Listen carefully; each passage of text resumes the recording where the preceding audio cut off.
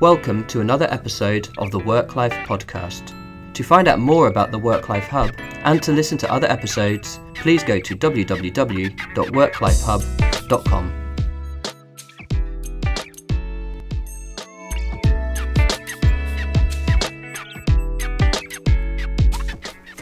Welcome to another episode of the WorkLife Hub podcast. I am your host, Agnes Uherecki. If this is the first time that you are tuning in, let me just say a few words about this podcast. We speak to authors, researchers, business thought leaders, for them to share their knowledge and insight on work-life balance, leadership, culture change, and organizational development. In our work at the WorkLife Hub, we help companies reform their workplace to create a culture that embraces diversity and work-life balance. We are passionate about building vibrant and engaging workplaces that are great for employees and customers. If you would like to get in touch with us, you can do this via Twitter at WorkLife Hub, on our LinkedIn page, or on our website. We're always happy to hear how you like the podcast or any other ideas that you would like to share with us. And now, on with the show. Welcome to the listeners of the WorkLife podcast. This is your host, Agnes. And today I'm very happy and excited to be joined by Victor Yocco from Philadelphia. Hi, Victor. Hi, Agnes. How are you today? Great. So Victor is an author, a researcher, and a strategist at a digital design firm based in Philadelphia. He's also the author of over 20 articles on research and psychology as it applies to digital design and user experience. And this is going to be a bit of a different podcast than our listeners are used to, because Victor is going to take us through his personal journey and experience and all of the lessons that can be learned from that for listeners, for employers, employees, colleagues. So Victor, I'm so happy that you contacted us and wanted to share your story.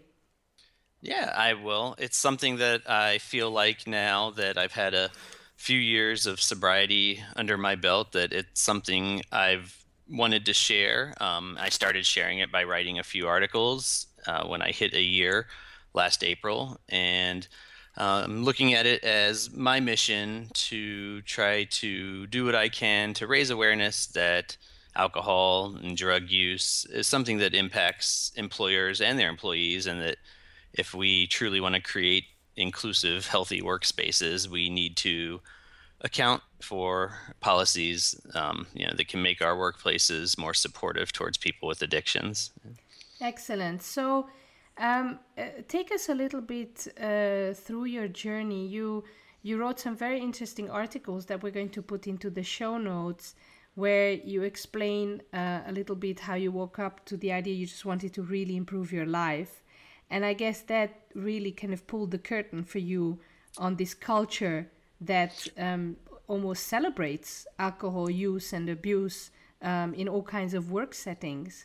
Yeah, so I'd love to share that story, and it's a long story, so I'll try to hit just the high or the low notes, I guess. But really, now that I've been sober, I realize that I've had a problem with alcohol pretty much since the day I met it, which, like many of us, was as a teenager. And my problem is fairly straightforward. I don't stop drinking once I start. And over the years, the way that really manifested itself was just in me getting sick and sometimes feeling hungover for a day. But I wouldn't say that I drank enough to where it impacted my life. I didn't consider myself an alcoholic. I didn't consider myself to be even a problem drinker. Sometimes, yes, it was very embarrassing to feel like I'm in my mid-20s and I'm missing a day of work because I overdid it last night. I don't feel like an adult when I do things like that.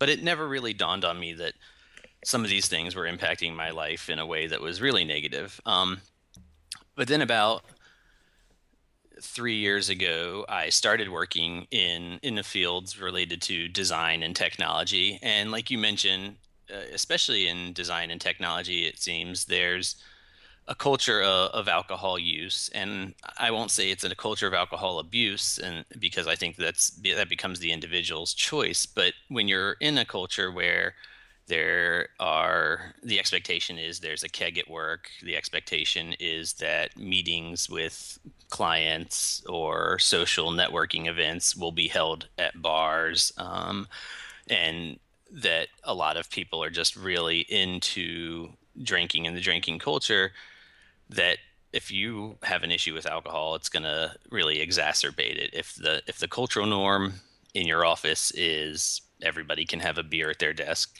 then there's nobody there saying, "Hey, you might not want to be drinking at 2 or 3 in the afternoon because everybody's doing it, or because enough people are doing it that it doesn't stick out." So for me, though, it really it continued to feed this issue that I have. And instead of occasionally getting drunk and finding myself feeling ill the next day, I was growing a really strong tolerance, and I was drinking and drinking and drinking, and I would drink until I blacked out and terrible things would happen. And would wake up places that I didn't expect to be. I would say things to people that I should never say. I would do things that I would have to apologize for later. And this was going on for at least the period of a year, 3 or 4 times, maybe more a week. And I started to take the traditional routes that I think a lot of people, when they want to improve their life, take. And one of those is trying to find counseling. And I really looked at that as I started going to counseling because I wanted someone else to fix my problems. And what ended up happening, though, was I actually saw 2 different counselors 2 days in a row, and both of them said virtually the same thing to me, which was, "I cannot work with you. I won't work with you. You won't get any better at life unless you stop drinking." Like, it was very clear to them that alcohol was an issue with my life. And to hear that from 2 professionals 2 days in a row, that I respected, it dawned on me I had to take this thing and I had to deal with it. And it was very scary. And so I write about that in an article for Model View Culture, how which is a tech-based online magazine. But I talk about how from there I sought counseling, and I really just, once I hit a year of sobriety, I realized that I wasn't alone in this. Not only was I not alone in the struggle, but I wasn't alone being in a setting where alcohol abuse is very much the norm. And it was up to somebody to start talking about this, to try to raise awareness, and that I finally felt comfortable with my sobriety. Because as a sober person, you experience a lot of self-doubt about whether or not this is going to stick around, because one of the most frequent stories you hear about sober people is they relapse. And so I didn't want to put my sobriety out there and start critiquing the industry I work for just to go into a relapse and have it be something where I should have never spoke up. But I realized it's really up to somebody to start talking about this. And so I published an article talking about my journey a little bit, and then looking even more at what can we do as an industry to start to address this. And then I published another article on Vox.com where I really looked at my transition during my first year of sobriety. So it wasn't like I put down drinking and it was just very easy. It was like I stopped drinking and I still had to deal with drinking every day. And not only did I have to deal with it every day in my personal life, I had to deal with it every day at work, because it didn't go away. I wasn't going to quit my job. I wasn't going to ask my employer to stop us having parties at bars, or stop hosting clients in places that serve alcohol, or get rid of the office keg. It wasn't something that I felt comfortable doing. And so I had to deal with these stages of transitioning that I talk about in the Vox article, where I really at first felt some resentment, but eventually grew into my own skin. And part of that was really experiencing a lot of success around writing. And my writing, all the energy I had spent focusing on being a drunk person, I refocused into writing, and I found a lot of success writing about what my background is, which is the application of psychology to things like design. And I'll finish my answer here because I feel like I've talked for way too long. But I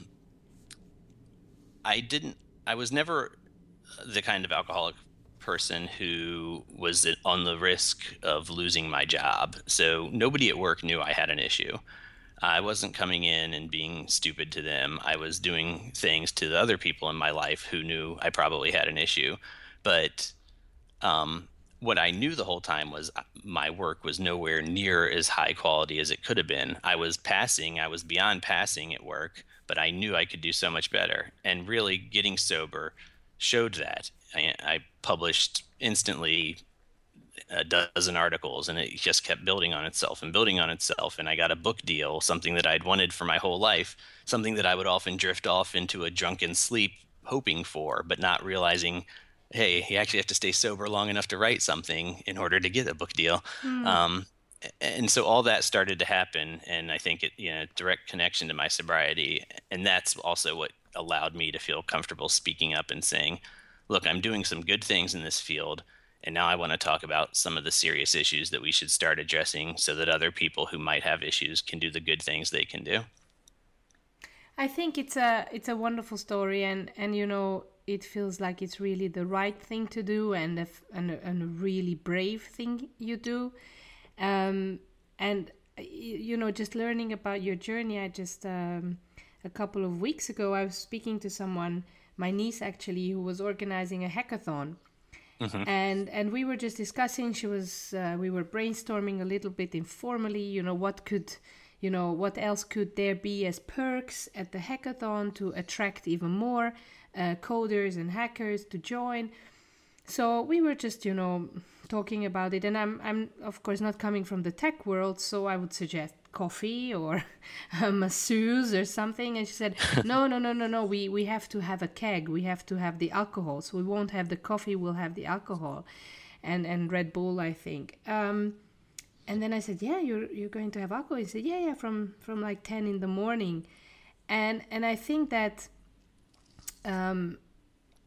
encouraging drinking in hours that usually are not, thought of as kind of drinking hours, is I find a very important responsibility of the employers, or the culture of this sector, because somehow it all seems to have been agreed upon in our social contract that you can go after work and you can drink, and at this industrial type of work model, the 9 to 5, you could have a drink after 5 or on the weekend or when you have dinner. And what comes also with this flexibility and more autonomy and this reinvention of the way we organize work seems to have crept in, not only that you can have a nap in the day or you can go for a run in the day, but also the consumption of alcohol in the day has become much more accepted, I guess. Yeah, I completely agree. And I think that it's not so specific to tech and design that it really, it's a lot of industries. It's people who are involved in sales. It becomes something that I think employers who are allowing it look at it as almost a fringe benefit. We have a very cool, laid back culture, and so we don't mind it if people are drinking on the job. But then, if you're going to focus on that or not, and allow that, then you have the responsibility of creating a safe working environment or a safe event for people who are choosing not to drink. It's not good enough to say, well, if you don't want to drink, don't come, because that's the wrong answer. That's not inclusion in any sense of the word. And for people who don't feel comfortable around alcohol, I've realized in my writing and in the communication that I've received from people after publishing my articles that it's not just people with alcohol issues that don't want to drink or that don't want to be around people who are drunk. It's people who grew up in situations where their family members were alcoholics. It's people who Absolutely. have health issues. It's people who feel like they become the butt of the joke when everybody else in the room is drunk. And so it's not just people who you might say, well, Victor, he can't control himself. He has an issue. And if he wants to control himself, he should just stay away from drinking. Well, what about your friends or your potential colleagues who are brilliant people and they don't have alcohol issues in terms of not being able to drink? They have alcohol issues in terms of not wanting to be a part of that type of culture. So if you're going to promote alcohol and have it available, fine. But I think there are some real steps that employers and event creators can take to make an inclusive event that has alcohol, but also allows people who are staying sober to feel like they're a part of things. Well, we'll talk about this in a minute, and I'm very grateful that you're going to share with us your ideas on how what workplaces, employers, and also employees can do. But I just wanted to, before we do that, go back to when you were coming out, basically, and you wrote your articles. And I just would like to hear a little bit from you the response that you got. In one of the articles, you're actually writing that you haven't told your employer and only very few colleagues, so that you're experiencing kind of minor panic attacks while writing Yes. that. So can you just explain what was the response, both maybe from your work environment, but also from maybe strangers who reached out to you? Sure. Yeah, I'd love to. That's a great question. Well, so my employer was super supportive, and I was working at a place called Intuitive Company at the time, and they had been very supportive, and they knew that I was publishing a lot of work and that I was getting a lot of attention, and that, they were benefiting from that attention as well because I was writing stuff that was relevant to the field we work in. And so I sat down with one of our principals after I knew the article was going to go to press in a week. I sat down with him and I said, look, I've had this issue. I've never talked to you about this, but I wanted to let you know I've decided to write an article about it, and it's going to come out live in a week. And I want to know if you're okay with me affiliating myself with Intuitive Company. And I said, I totally understand if you don't want to, because this is a sensitive topic, because Yes. I do criticize what we do and what our industry is doing around alcohol. And he wholeheartedly supported me affiliating myself with the company. And he said, this is something that we should be a part of. We should be a part of this change. And what he said to me, though, that really made me, just realize how secretive and dark addictions are is he had no idea that I had the issue. And for me, I felt like I had a big red, A for alcoholic on my forehead. Every time I would go into work with a hangover or feeling sluggish because I had spent the night up drinking, I assumed everybody around me knew. And he was just completely floored, and he was floored by the fact that he didn't know, because he's a caring person, and he thought, I didn't know you had this struggle. I stood next to you in meetings, I sat next to you at work, and I never knew that you were going through this struggle. How could that be? So my work really supported me. And then when the article came out, it was amazing. I didn't know what to expect. I think I sort of started to brace myself for criticism, because I was going to be criticizing something that people really like, alcohol at work, and that, maybe I was going to come across as somebody who's a bitter whiner who wants to take away everybody else's fun. But I tried to be super clear in how I was writing that that's not what my intention was. And really what happened was, just people really received it well. Twitter responses were just out of control for a couple of days for me. I was getting emails from all sorts of people telling me that this is something they would have liked to have had handed to them when they first started working in tech 10 years ago. Wow. This describes exactly what they see and live on a daily basis, and that this should be something that's mandatory reading for anybody thinking about entering the tech or design world. And then I just sort of hovered and watched a lot of conversations unfold on Twitter and on social media. I saw people were actually sharing the article around comments related to, hey, we're planning an event. Are we taking some of this stuff into account? Hey, doesn't this really tell our story and how we need to be a little more considerate of how we talk about alcohol use? And then one other thing that was really cool was, I don't know how it happened, but randomly the New York Times has an app where they sort of consolidate different news feeds and what they consider to be the big news of the day. And they picked up the initial article that I wrote for Model View Culture and shared it as a designer shares his take on the use of alcohol abuse in tech. And So I thought that probably enhanced the exposure of the article. And then an editor from Vox.com reached out and asked me to write a second piece where I would focus a little more on broad industry, not industry specific, but more broader recommendations for how we can deal with abusing alcohol and reducing the focus on alcohol in the workplace. Wonderful. I mean, it must have been an awesome feeling that, you know, you got something off your chest on the one hand, but I think, Victor, you're starting a bit of a movement there.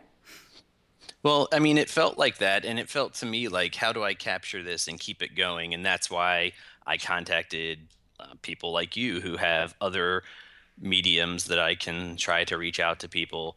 And, it isn't my full-time job to promote workplace policies related to alcohol. It's not my job at all, but it's something that I'm taking as a responsibility.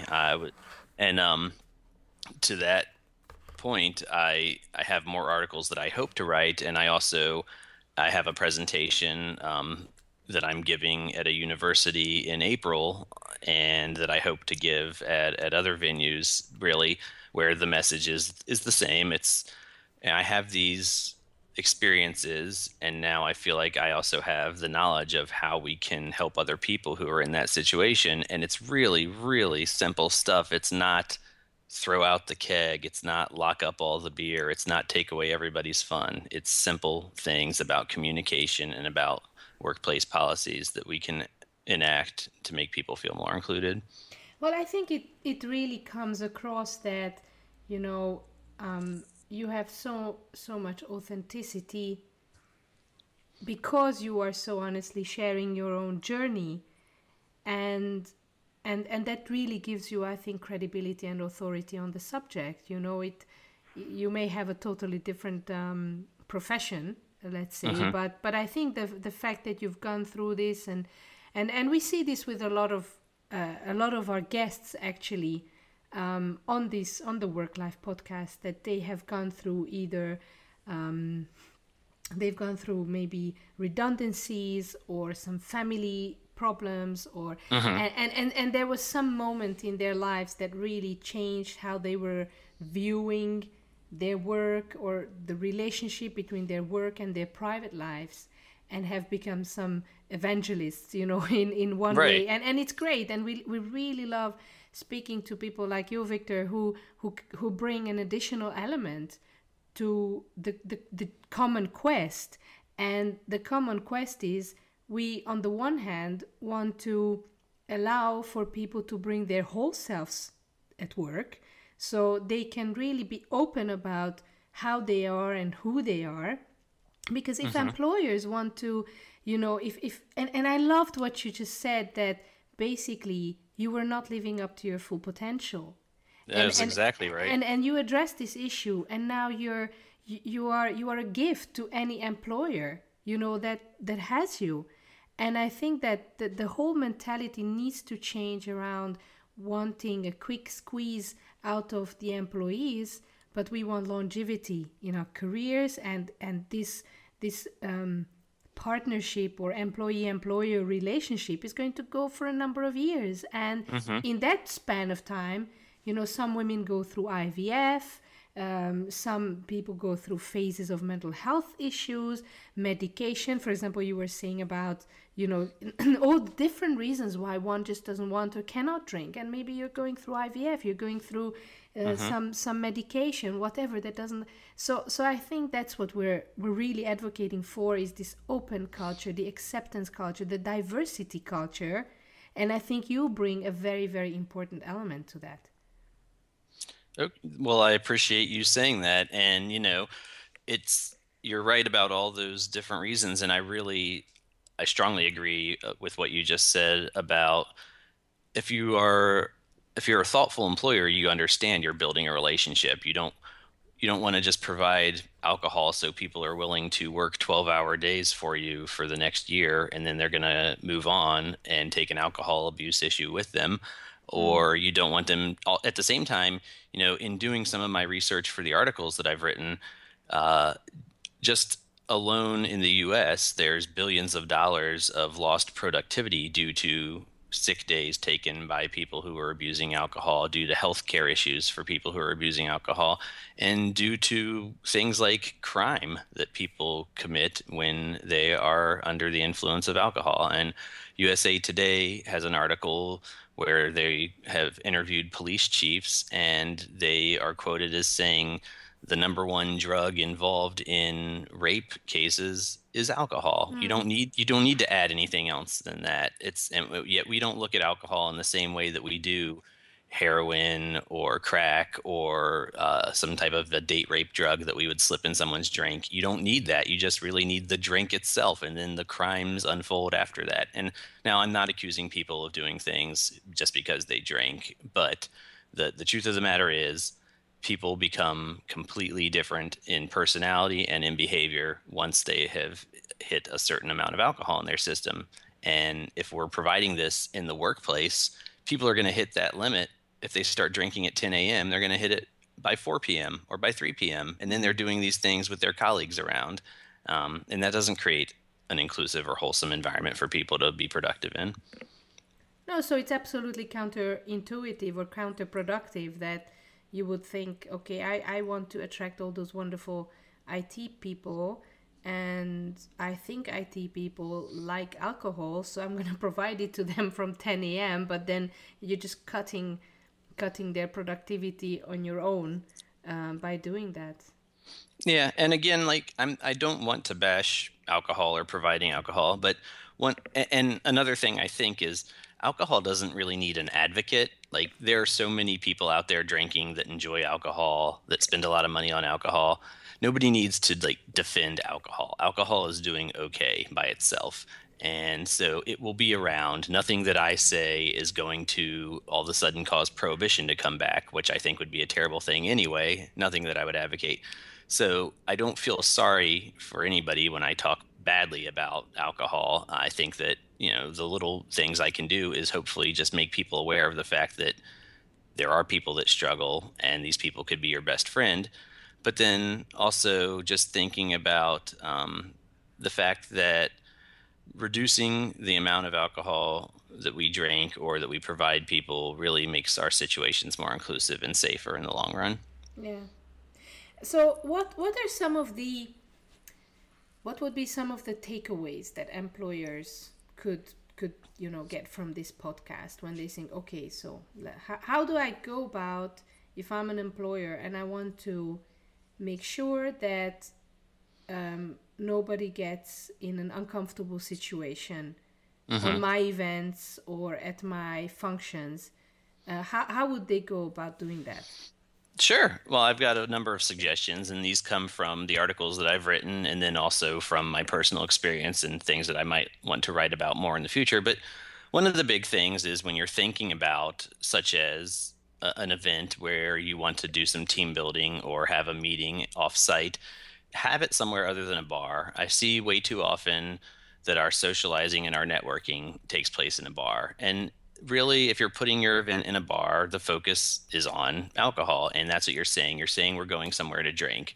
So you've instantly created an event that creates two sides: the people that are going to drink and the people that are not going to drink. And the people that are not going to drink, they're either not going to attend the event, which is too bad and could end up leading to them feeling disconnected from the organization or even being viewed as not part of the organization by the people who are attending the event, or they're going to attend and feel really uncomfortable.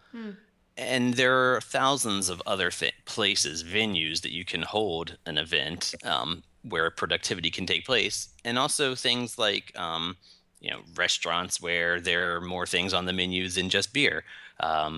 Or some things that we've done where I've worked that were really successful to me is we've held volunteer days where we've gone to Habitat for Humanity, which is an organization, at least here in the U.S., where we build houses for people who are in disadvantaged income situations. And so we worked as teams building houses and learning teamwork and communicating with each other.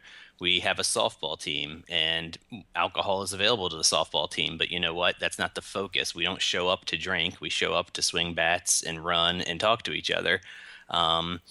We have different types of game nights and activities here where the focus is playing the game and communicating with your colleagues. It's not how much can I drink or can I try all the different craft beers on tap. And so really shifting your focus. It's fine to have alcohol at an event, but making sure that that's not the focus of the event. There's so many other things you can do that can still be fun and appeal to people. And my actual take on it is when you're thinking about an event and the only thing you can think of is serving alcohol or focusing on alcohol, is your event really so bad that you feel like everybody needs to be under the influence of alcohol to attend it? That's a good kind of question to hang above your desk. You always make. Are we really that boring? Right. Does everybody need to be liquored up in order to hang out with each other?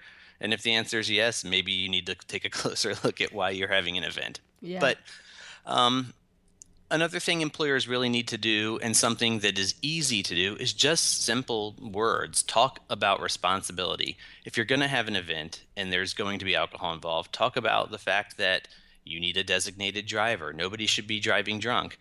And follow that up with talking about, you know what? Hey, we're all going to go over to the bar. And if you're choosing not to drink, that's cool too. Because something I really struggled with as a person trying to recover from alcohol use and abuse was I didn't have a good reference point for who was sober and what the sober person did at these events. And now I understand that, like, when we say, let's go to the bar and everyone cheers, that the person who's not going to be having a drink doesn't necessarily stand up and raise their hand and say, but I won't be drinking. But maybe they should. And maybe the leadership can say, you know what, we're all heading to the bar. I don't care if you have beer, wine, or seltzer water, but I want everybody there to have a good time and treat each other with respect. And when you leave at the end of the day, make sure that you're sober enough to drive, or we're going to find you another way to get home. There, you've just used your words to create an inclusive environment in my mind. And that's coming from experiences I wish I would have had, which is just having a reference point for, is it okay to be sober at this event? I think that, sarcastic comments and jokes and taunting are very, very much part of the culture, any culture. And I think that it is really the employer's responsibility to limit those, because we see this, it can be from, men wanting to take parental leave. It can, be if you're just a night owl and you never manage to be on time at work, but that's just how you are. And to have these really sarcastic comments, if that is allowed in the culture, then that's really bad. And employers has to revisit, why is it that this is allowed? And already removing, with a very clear, kind of policy or statements, the whole issue of, and which then can also turn into bullying, the whole sarcasm and Right. taunting, that in itself already, I think, clears a little bit the air for anybody who wants to speak up about their own personal issues. True. And I think that, that's where you hear people say they're not comfortable, is that they become the victims of the bullying in these settings.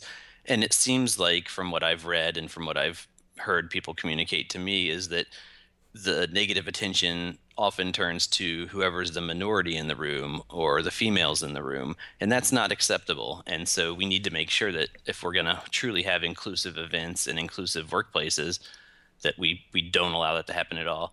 And one other thing I wanted to say related to, as you mentioned, the sarcasm or the bullying, is I don't think people put a lot of thought into what they're saying, but something that I've encountered a lot is people asking you why you're not drinking and almost feeling as if you need to have an excuse not to drink. So I've created a simple sort of a formula for when it's okay to ask somebody why they're not drinking, and the answer is always never. And so whenever you think about asking somebody when they're at the bar with you and they're enjoying a non-alcoholic beverage why they're not drinking, you should not. Yeah, No. don't And do it. if you really have to ask somebody, you can ask me and I'll tell you an answer. But I can tell you that there's no reason for you to know. There's no reason for you to care. It really doesn't matter to your life if somebody else is choosing not to drink alcohol. Don't take offense to it. Just enjoy your time with them. Yeah, it's because in a way those colleagues are holding up a mirror, right? They're holding up like, okay, so she or he is not drinking, then why am I? No, I don't know. It would be interesting to look at it from your psychology background. Yeah, no, I think there's a lot of it. It's sort of that insecurity that people have, and it could come from a place of genuine misunderstanding. I drink to have fun. Why aren't you drinking? Don't you want Yeah, to have fun? But honestly, it never matters. There's no way that I can think of that somebody not drinking matters to another person. that's great. Before we go to our last question, can I ask you, Victor, where people can reach out to you, where they can get in touch with you? Oh, sure. Yeah. I love correspondence. And so first of all, you can follow me on Twitter, and it's just at Victor Yocco, which is VictorYocco. And if you tweet to me, I will tweet back to you. But you can also always send me an email, and my email address is just my first and last name together, VictorYocco @gmail.com. And you can also connect with me on LinkedIn. If you just search for my name, I'll gladly accept any requests to connect. And from there, if you can't get in touch with me through one of those ways, I might have fallen off the face of the earth because I'm very responsive to all those different platforms of communication. Yeah, so I would love to any personal notes, messages, you will get a personal response back from me. Great. So we'll put these also your contact details into the show notes to make it easy Great. for people to reach out to you.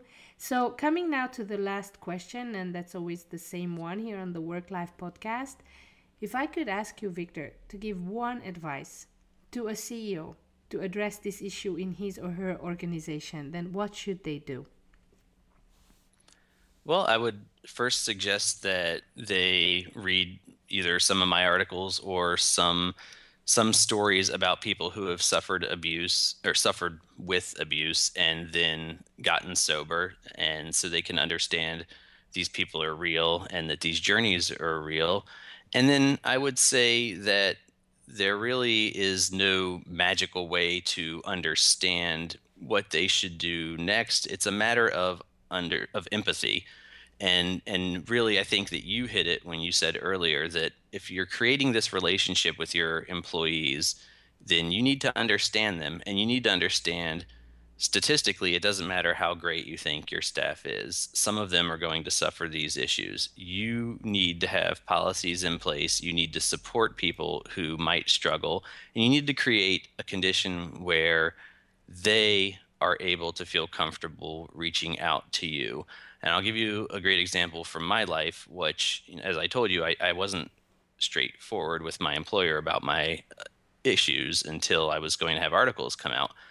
But just as a matter of the types of policies that we had in place here, we already had things like employee assistance plan, where I was able to reach out and communicate with mental health professionals who were under the obligation of confidentiality. And another thing is around support. I think that as a recovering abuser, you need to have support, and the ability to attend support meetings and have other people who are like you share their experiences critical for your success, particularly up front in the early days. And so having a workplace policy where if an employee needs to leave at a certain time every day to attend a support meeting, you should encourage that. You should support that. If it means thinking of a creative work schedule for that person so that they can make up an hour or two later, if it means asking them to come in early, whatever you can do to allow this person to receive the support they need. Because something, Agnes, that I don't expect a CEO of a company to do, I don't expect you to instantly know what it's like to abuse alcohol or drugs if you've never experienced that. That's not something I don't think that people can just extrapolate their experiences to if they haven't had it in the past. My analogy is when I start drinking, it's like I'm riding a bicycle with no brakes down the steepest hill with a road that has heavy traffic in both directions at the bottom, and I have no helmet on, and all I'm doing is screaming at the top of my lungs how happy I am, knowing that I'm heading for that traffic. But that paints a picture, I think, that some people can understand, which is I'm on a bike out of control, and there's no way I'm going to be able to stop before I hit something horrible. That's how many people who abuse alcohol or drugs feel once they've started using that drug. So I don't expect that feeling to just come naturally to people who haven't suffered from that, but they need to understand that it's real, that it's not just a situation where you say, "Hey, snap out of it, stop having a problem every time you drink." And the thing that this person needs is support and supportive policies that will allow them to be around people that can support them and understand that it might be something that requires intense daily recovery type activities, especially in the beginning. Yes, and if you value your employees and you want to stick with them through thick and thin, then that's not such a big investment for an employer to be offering. That's what really I believe. So, and just to finish off, if anybody listening to this also is interested in actually setting up such workplace policies that are inclusive and encourage diversity and flexibility and autonomy, where people can take care of themselves maybe during the day, or have that kind of flexibility where they need to get help, but they will make up for it actually, then we can also help with that at the WorkLife Hub. And so I think that I would encourage our listeners to get in touch with both Victor and ourselves and see how collectively I think we can take responsibility for this issue, because I believe it's just as much the responsibility of the bystanders to not be silent, to not look away, but to open conversations and keep these conversations going in the workplace, and to normalize it to a degree that it's okay to assume it, to talk about it, to be open about it, and that's just how we will, I think, lead to a much more inclusive workplace and society, but also one that really helps recovery. Well said, Agnes. I agree with you wholeheartedly, and I appreciate your efforts in all this as well. And thank you for having me come on to share my story and some of the insight that I feel like I've provided from my experience. Thank you very much, Victor, for coming on the podcast. It has been a really great pleasure. It's very interesting to be able to learn about your journey and all of your takeaways. And I just wish you all the best of success for your future. Thanks, Agnes. And if I could get in one last plug for a book that I have coming out. So I've written a book, Design for the Mind. It's related to the application of psychological principles to digital design. And I've covered in a very user-friendly way how we can use psychology to design better experiences. And my publisher is offering a discount code for 39% off to your listeners. And so I will pass that code on along to you if you would feel comfortable posting that on the podcast for this show. I would appreciate that. And I'll just give you a link to the book's website as well. But so that would be a 39% off discount code that's good for forever for anybody who's listened to the WorkLife Hub podcast. Absolutely. So in the show notes, we will put your contact details, the links to the articles, and as well to the link to the book and the special discount code for the listeners.